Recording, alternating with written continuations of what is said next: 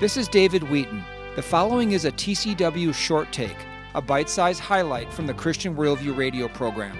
You can hear the full program at thechristianworldview.org. I think there's been a complete loss of trust in governmental and medical authorities as a result of this COVID-19 pandemic and what they've told the American population. What does that loss of trust mean going forward?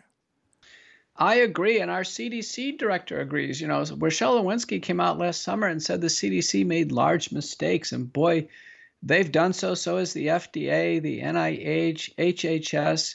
We know the intelligence community is involved, that the FBI agents were in Twitter directing all kinds of misinformation within Twitter.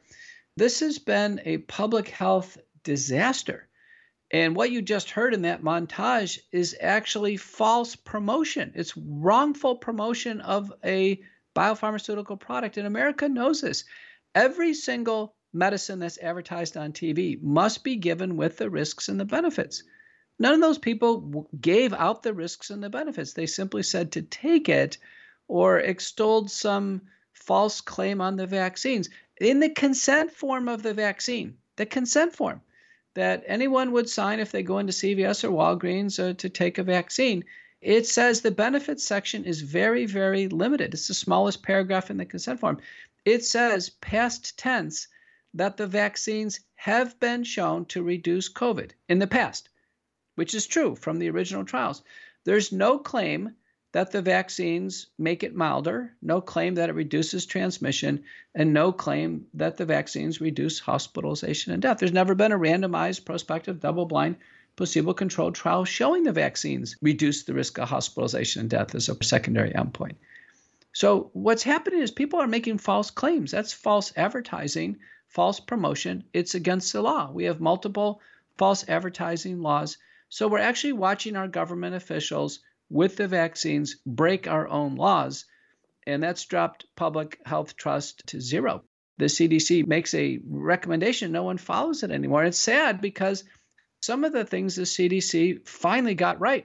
I'll give you an example all the way through.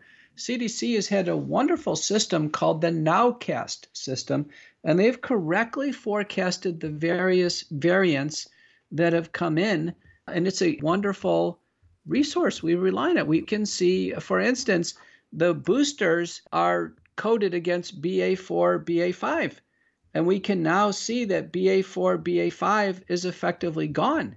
This is a very useful system. So right now in the United States, I'm looking from 114.23. Our predominant variants are BQ1.1, BQ1, and XBB 1.5.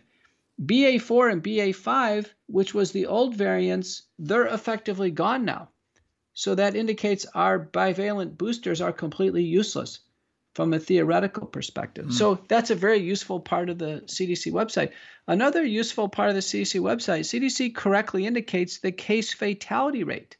The case fatality rate with COVID is way less than 1% for largely anybody under age 65.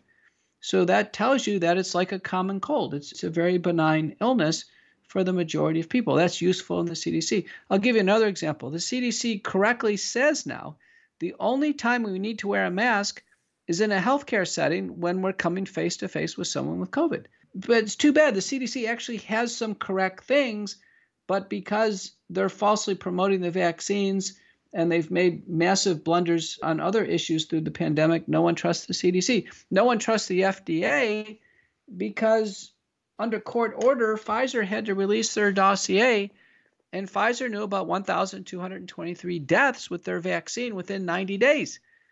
And we know through the court actions that the lawyer for the FDA tried to block that information to the American public. And the FDA refused to pull the vaccine off the market. They didn't take action. So the FDA has lost its trust. The NIH has lost its trust because of the research division, BARDA. It was discovered BARDA was funding the University of North Carolina, Chapel Hill, Ralph Baric and Vineet Menachery. And they found out that they engineered SARS-CoV-2 virus to make it more infectious and more lethal. They were using the lab in Wuhan, China. So we have our major agencies that have just absolutely been gutted in terms of any trustworthiness. And then recently the Twitter files drop, and we find out the intelligence community is inside Twitter pushing this false narrative. So government trust right now is at an all-time low. This has been a short take from the Christian Worldview radio program. To hear the full program and connect with this nonprofit radio ministry, go to thechristianworldview.org. I'm David Wheaton.